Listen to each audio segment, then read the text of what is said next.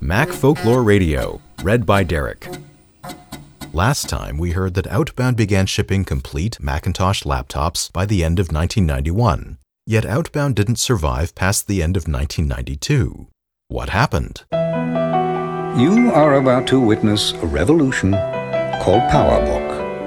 Person using a PowerBook 170 in their lap that somehow has lots of fancy-looking applications open, despite the 170 shipping with only 4 megs of RAM. It will let you run MS-DOS software. It will let you run Macintosh software. It will let you run... Zoom out to show the PowerBook 170 user sitting on the very edge of a vast mountainscape. Away.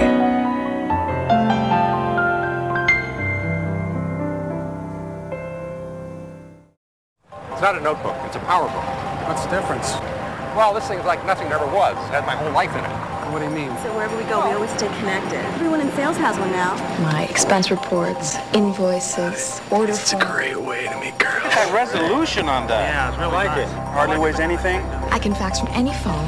Very comfortable. This lets me do it. Whole 9 yards. Everything else is a dinosaur. Can I try it? No. PowerBook from Apple. The PowerBook 100 series wasn't necessarily any better than Outbound's product, but who are you going to trust with your money? The multi-million-dollar giant with a massive global dealer network and lots of third-party accessories lined up? Or a tiny company from Colorado that's barely clinging to its Macintosh ROM license? Macworld December 1991 Special Report. The new Macintosh PowerBooks 100, 140, and 170. No longer must your shoulder ache from lugging around a Mac Portable, a headless 2CI, or a compact Mac. Nor must you work furtively on a DOS notebook when on the road. Portable computing is now a reality for the Macintosh in the form of the PowerBook series. 3 lightweight notebook computers that let you work wherever you want to, on the couch, on a plane, or in a remote mountain cabin. It took Apple years to offer these new machines because, as we heard previously from Jean-Louis Gasset, he wanted to subcontract Sony to help miniaturize the original Macintosh Portable, but internal politics prevented him from doing so.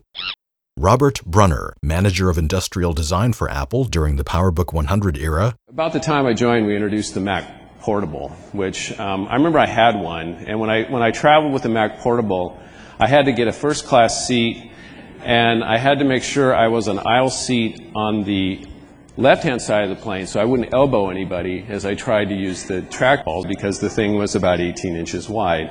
There's a typo. That should say 16-pound Mac Portable, which is literally what it weighed. And about the same time, Compaq came out with the LTE, which is about half the weight. And we used to have this mantra about it's not a shrunken desktop. Well, one of the problems with the Mac Portable is it was designed exactly like the 2CX, like a desktop. And this product was functionally a fantastic product from a manufacturability, assembly, serviceability, great. But it somehow began to lose the soul. But at least they're real Macintoshes that perform similarly to desktop Macs, with comparable CPUs and internal hardware. Macworld lab tests show that the PowerBooks run at about 80% the speed of comparable desktop machines, a difference due mostly to the slower refresh rate for the PowerBooks screens. That line always threw me for a loop when I was a kid. Did they mean the slow switching speed of liquid crystals was holding back system performance? That didn't make any sense. I think they're referring to the absence of dedicated video memory. The PowerBooks use RAM-based graphics just like the notoriously slow built-in video of the Macintosh 2CI and SI. Although Apple succeeded in delivering the features expected in a notebook while retaining the Macintosh feel, Apple broke no technological ground in developing the PowerBooks. These notebook computers aren't perfect, and they won't replace a desktop Mac. PowerBook users will have to get used to a murkier screen, mushier keys, a condensed keyboard, limited-life batteries, and a new kind of trackball. But each of the 3 PowerBooks weighs less than 6.8 pounds and fits easily inside a briefcase. Apple apparently learned its lesson from the overpriced, overweight Macintosh Portable, and has finally come up with something longtime Apple watchers never thought they'd see: usable notebooks at competitive prices. The Basic 100 model costs about $2,500, the Basic 140 about $2,900, and the Basic 170 about $4,600. The 100's price compares favorably with the price of an 8286-based notebook from Compaq, Dell, or Zeos International, while a 4MB 140 at $3,200 is roughly equivalent to an 8386-based notebook from Everex or AST. The price of the high-end 170 is competitive with Compaq's LTE 386S/20 because the 170 includes a built-in fax modem and additional memory that cost extra with the Compaq. The notebook market is the fastest-growing segment in the DOS industry, accounting for 13% of sales this year and surging ahead of desktops in annual growth. Apple wants a share of this burgeoning market, as evidenced by its competitive pricing and bold product introduction at Comdex, always a DOS-centered trade show. Like the major United States-based DOS notebook manufacturers, Apple has decided to hold the price of its notebooks despite the recent tariff imposed on Japanese active matrix screen displays used in many notebooks, including the PowerBook 170. Apple is likely to shift the production of the 170 away from the United States to its overseas plants to avoid the tariff, which may make 170s scarce initially. Although all three notebooks look similar in their slate gray casings, Robert Brunner speaking at the Computer History Museum in 2007. I can tell a really long story about the color, which today looks unbelievably bland. But at the time, it was really radical to go dark, and it had one of the most amazing battles I've had in my career about making that product dark. Robert Brunner on an Apple internal video in 1991. One thing that people notice right off it's different is the color. It's not our traditional Apple Platinum. We did that for a couple reasons. One, from a functional point of view, these products are handled a lot. They tend to show dirt, so we went to a darker value, obviously, to hide that so that they look fresh and new all the time. The darker colors did say to people this is a richer thing. It's more of a personal item. They differ on the inside. The low-end 100 is a lighter, cheaper, no-frills machine with a 68,000 CPU and no internal floppy drive. Sony, which manufactures the 100 for Apple, took the original portable and miniaturized the components. In contrast, the business-oriented 140 and 170 were developed and manufactured by Apple and share the same internal architecture. They're both built around 68030 CPUs and offer a choice of hard drive and memory options. The 170 offers even more: a built-in modem, math coprocessor, and superior display. Apple is making the notebooks available almost simultaneously in all languages supported by Apple except Japanese, since the required kanji-ROM has not yet been developed. No target date for the Japanese language versions was set at press time. What the PowerBooks share. All three PowerBooks have a smaller keyboard based on the layout of the Macintosh Classics keyboard, complete with awkward, horizontally placed cursor keys. The PowerBook's keyboard is 2% narrower and 5% shorter than the Classics keyboard. While this is only a slight difference, it was immediately noticeable to touch typists on Macworld's staff, but most people found it easy to adjust after about 15 minutes. Still, switching back and forth between a notebook and full-size keyboard requires readjustment each time, something most DOS notebooks avoid by offering users full-size keyboards. Also, the PowerBook's keys are a tad rubbery compared to the harder, more tactile keys on desktop Macintosh keyboards.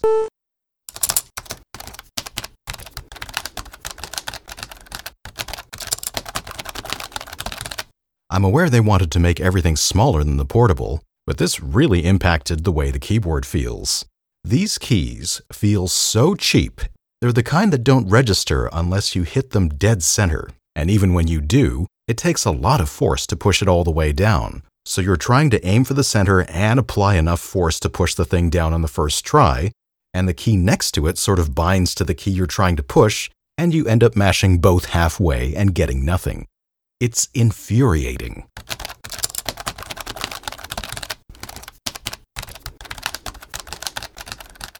But this extra give makes them more appropriate for use in unsteady environments like trains, planes, and automobiles.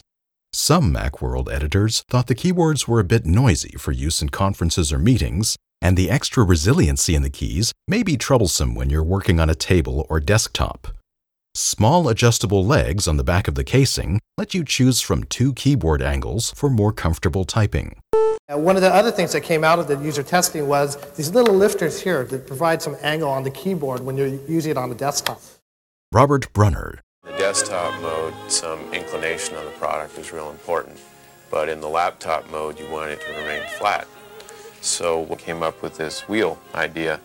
The reason it's round is it tells you that you have to rotate it to open it, and when you do, you'll notice as you rotate around, the little foot slides out and creates the angle necessary for the desktop use.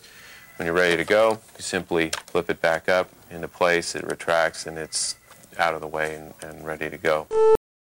The notebook's built-in pointing device is a trackball positioned below the space bar with buttons above and below in a crescent shape. You can move the trackball with either thumb while keeping your hands on the keyboard, or you can move your hand down to control the trackball with, say, your index finger. Although it's easier to control a trackball with an index finger, the PowerBook's design tempts you to rely on your thumb instead. But this requires extending the thumb farther away from the hand than is comfortable for ongoing use. Of course, you can attach a mouse through the ADB port, but it isn't very convenient when working on an airline tray table. So far, the side-mounted clip-on trackballs available on DOS notebooks are unavailable for the PowerBooks. Robert Brunner. It was clear to us that we didn't want to burden the user with an external input device, i.e. a mouse. From Apple's internal product launch event in 1991, Macintosh PowerBook product managers Bruce G. and Wayne Westley. But we have to figure out, how do you do a pointing device? It's always fun to first look at the competition and see how they do it. Bruce brings out a DOS PC laptop with a serial mouse attached via a very long cable. So what we have here is sort of your sort of a standard DOS notebook computer with your, what do you call this? I think you call this sort of like the Microsoft jump rope.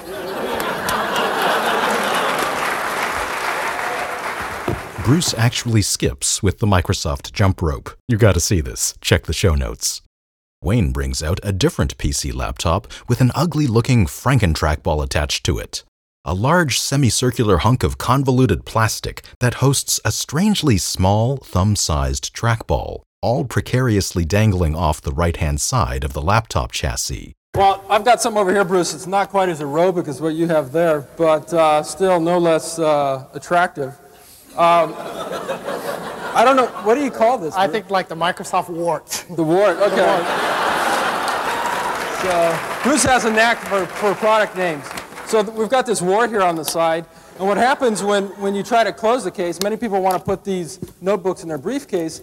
This particular laptop trackball combination prevents the lid from closing completely while the trackball is attached.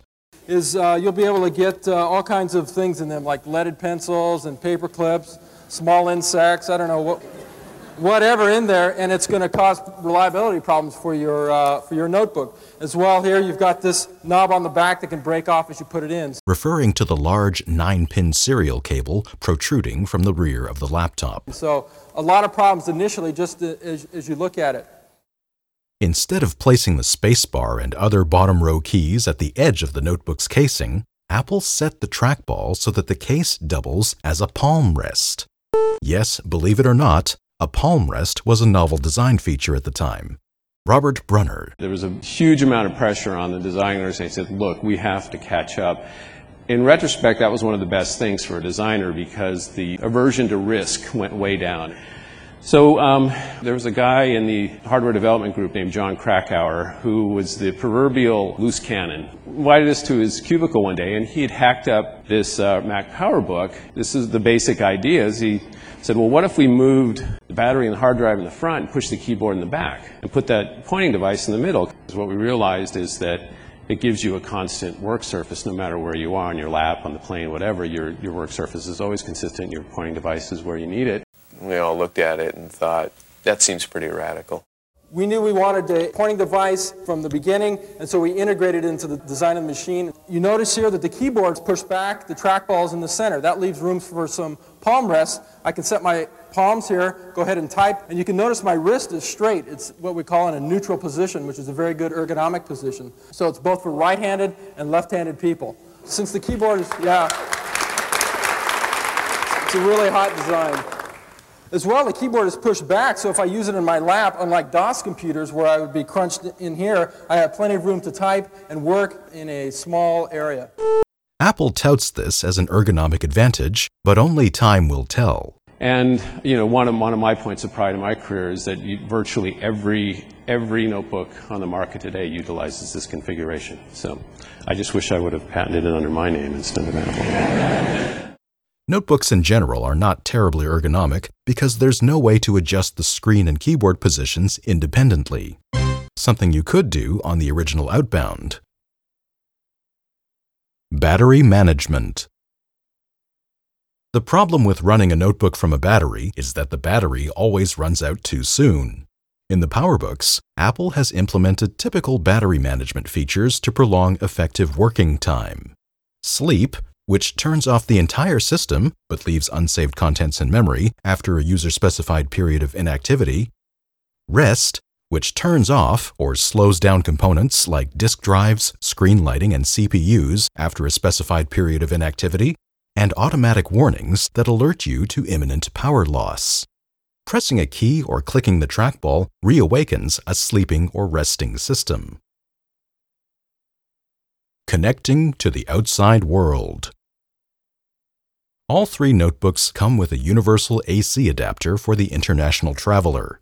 You can even recharge the notebooks while using the notebooks with AC power, but it takes longer than when the notebooks are turned off, since only the power not needed during use is diverted to recharging the battery. You can recharge the nickel-cadmium batteries up to 500 times before needing to replace them. The PowerBooks run the new System 7.0.1. They also come bundled with AppleTalk Remote Access. I didn't really grasp the big picture here until recently. Apple really embraced the OSI model, and ARA simply replaces the physical layer, local talk or PhoneNet cabling, with a dial-up modem link. Dial, authenticate, and bam, you're a first-class citizen on an AppleTalk network. You can print, file share, or send datagrams just as if you were connected via local talk in the same building, but from anywhere in the world via phone lines. Very, very, very slowly. Local talk over a serial port gives you 230 kilobits, or 30 kilobytes per second. A 9600 BPS modem provided 1 kilobyte per second. You need it on both your notebook and the Mac you connect to. The program also sells separately for $200 for use on any Mac. The convenience of no-hassle access to your everyday system from wherever you happen to be is a great boon for portable computing, even if you have to do it at the slow rate of a phone connection. Also common to the three notebooks is a new SCSI port, the HDI 30, whose 30-pin high-density design leaves room on the machine's back panel for other ports. Adapters will be available to connect to standard 50-pin SCSI cables. Connectors to 25-pin cables are expected later from other companies, although it's possible that devices with proprietary cabling may have compatibility problems. Other connections include RS-422 serial ports for printers and networks, and ADB connectors for extended keyboards, mice, and other input devices. As many as 3 may be daisy-chained to the ADB connector. All three notebooks support sound output, but only the 140 and 170 have sound input and come with external microphones. But the notebooks lack one basic feature that even the Portable has: a video out port. This port is standard fare on most DOS portables and notebooks for good reason. Its omission means you can't use a color or large monochrome monitor when you're at a desk, or drive an LCD overhead projector or a large conference room monitor for presentations. In both cases, you have to transfer data, and maybe applications and fonts, to a machine with the appropriate display. Because users rightly object to such extra work, several third-party developers offer notebook add-ons to address this and other lacks. the PowerBooks 140 and 170. Each of the high-end PowerBooks measures 11.3 by 9.3 by 2.3 inches and weighs 6.8 pounds, slightly larger and heavier than 3 Macworld magazines stacked up. The PowerBooks also share the same logic boards and rugged polycarbonate casing. It's built out of polycarbonate, which is the same stuff they use to make bulletproof vests out of. But the 170 boasts more powerful processing capabilities thanks to its 25 MHz 68030 CPU and a 68882 math coprocessor. The 140 has a 16 MHz 030 CPU and no coprocessor, nor can you install one later. The 170 also offers a superior display, an active matrix thin film transistor LCD that boasts clean, crisp text and graphics even when viewed from a distance and from most angles. This is the same technology used in the Macintosh Portable, although the 170's newer screen is even sharper and brighter, perhaps because of improvements in the lighting approach used. The 140 uses a murkier Super Twist LCD with a narrower range of viewing angles, and it's covered by a clear, rubber-like film that you can damage with a pencil tip or other sharp object. The 140's LCD screen has a slow refresh rate, especially noticeable when you're moving objects around. You lose the pointer for a split second, for instance, even when moving at moderate speeds. This effect is due to the LCD technology itself and is certainly not Apple's fault. But it is bothersome and will certainly disappoint anyone used to CRT or active matrix displays. In the PowerBooks 140 and 170, you adjust brightness and contrast with a mechanical slider bar, which is more convenient than running the Portable's software DA to change these levels. The displays on the 140 and 170 measure 9.8 inches diagonally, display 640 by 400 pixels in black and white only, and are 77 dots per inch. Both use the same ROM with 32-bit QuickDraw as the new Quadras do. If Apple develops a notebook with a color LCD, this ROM should support it. But in the meantime, black and white is all you get. Both models use 2.5-inch Conner hard drives. The 20 megabyte drive that comes with the 140 has a 23 millisecond access time rating. Larger capacity drives will be offered in the new 2.5-inch size. The 140 and 170 also have internal SuperDrive floppy drives, but you must load and eject disks from the side, which is difficult in a narrow workspace such as an airplane tray table. Many DOS notebooks' floppy drives load from the front to avoid this problem. The 100 nanosecond pseudostatic memory on the 140 and 170 may be expanded to 8 megabytes, but initially Apple will only offer 2 megabyte expansion boards. Unlike for many DOS notebooks, memory for the PowerBooks must be installed by an Apple dealer, which is especially inconvenient for businesses that have an internal support staff to maintain and upgrade equipment. This requirement also increases costs for all users because it discourages mail order and superstore options. The 140 and 170 use mainstream nickel-cadmium batteries, which deliver enough power for 2 to 3 hours of constant use. DOS notebooks using the same technology claim longer battery life because they use a special version of the Intel chip designed for laptops and have fewer special-purpose chips on their logic board. The PowerBook uses special slim batteries developed by Apple. The advantage is a smaller, lighter battery. The disadvantage is that only Apple dealers carry them. What's the difference? The PowerBook 170 comes with 4 megabytes of RAM and a 40 megabyte hard drive for $4,600, while the 140 offers 2 megabytes of RAM and a 20 megabyte hard drive for $2,900. Since it's pretty hard to launch more than one application under System 7 with only 2 megs of RAM, the 2 megabyte upgrade is nearly an essential part of the 140, which brings its price up to $3,300 if you buy the memory from Apple. The 170 has a built-in fax modem. This is a 2400 bps data and 9600 bps fax send-only modem. As with memory, the modem must be installed by a dealer because Apple has provided no slide-off covers or other ways to easily access the machine's internals. The PCMCIA, aka PC card standard, was only ratified in November 1990, which would have been quite late in the PowerBook's development cycle. In addition to the standard battery management features, the 170 has a power saver option, accessed from a control panel, that slows down the CPU to 16 MHz, reduces the hard drive's access rate, and dims the display's illumination. You must restart the system after selecting this option for it to take effect. This slowdown increases battery life by 20 to 30 minutes, Apple says. The PowerBook 100. Price is the key factor. At first glance, you might mistake a PowerBook 100 for a 140 or 170, at least until you pick it up.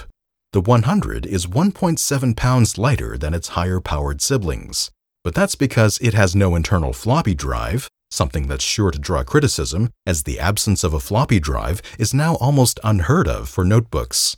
The external floppy drive weighs about a pound. The 100 is smaller and thinner than the other PowerBooks. This small size requires a smaller trackball than that of the 140 and 170, 25 millimeters versus 30, although the keyboard is the same. The 100 is essentially the old Mac Portable scaled down for a smaller box.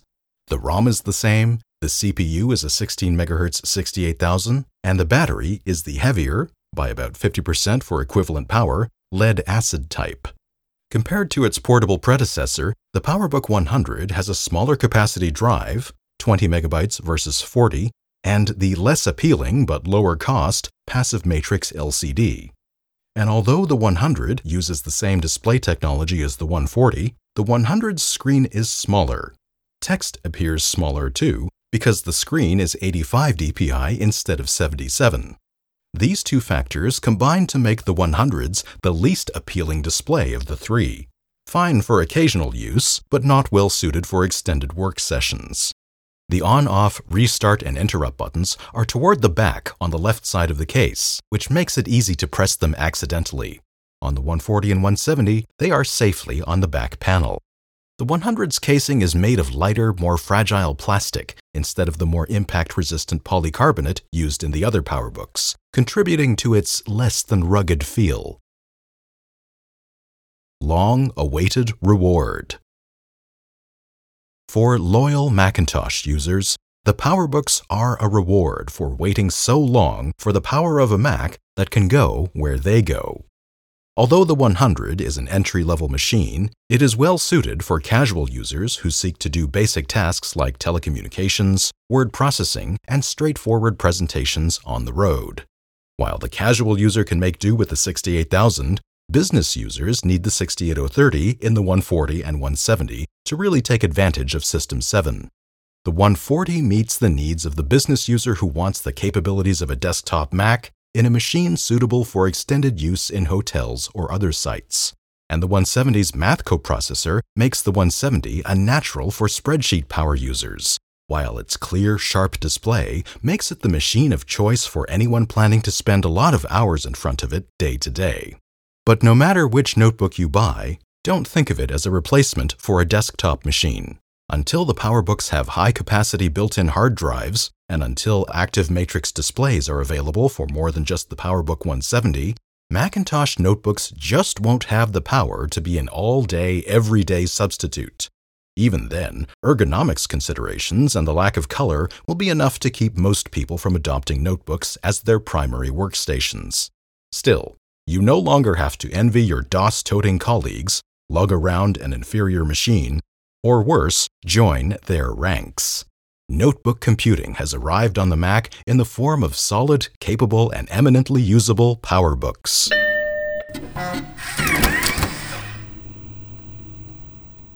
Robert Brunner. But I think when I die, what's going to be on my tombstone, it's going to say the guy who hired Jonathan Ive. Because I've been out of Apple for over 10 years. Virtually every interview I do, still people want to talk about Apple, and then I usually get, well, what was Jonathan like? The other data point that was interesting for me is getting this stuff out of the storeroom, which I hadn't done for years, and our 20-something receptionist looked at them like it was a 1957 Chevy, And I said, these are only 12 years old. I mean, that's like a 95 Jetta, but to her, no, this was like, my God, look at those things. So it shows the speed at which this industry progresses, and how quickly things age and how quickly things change and invalidate what you've done just a few years ago.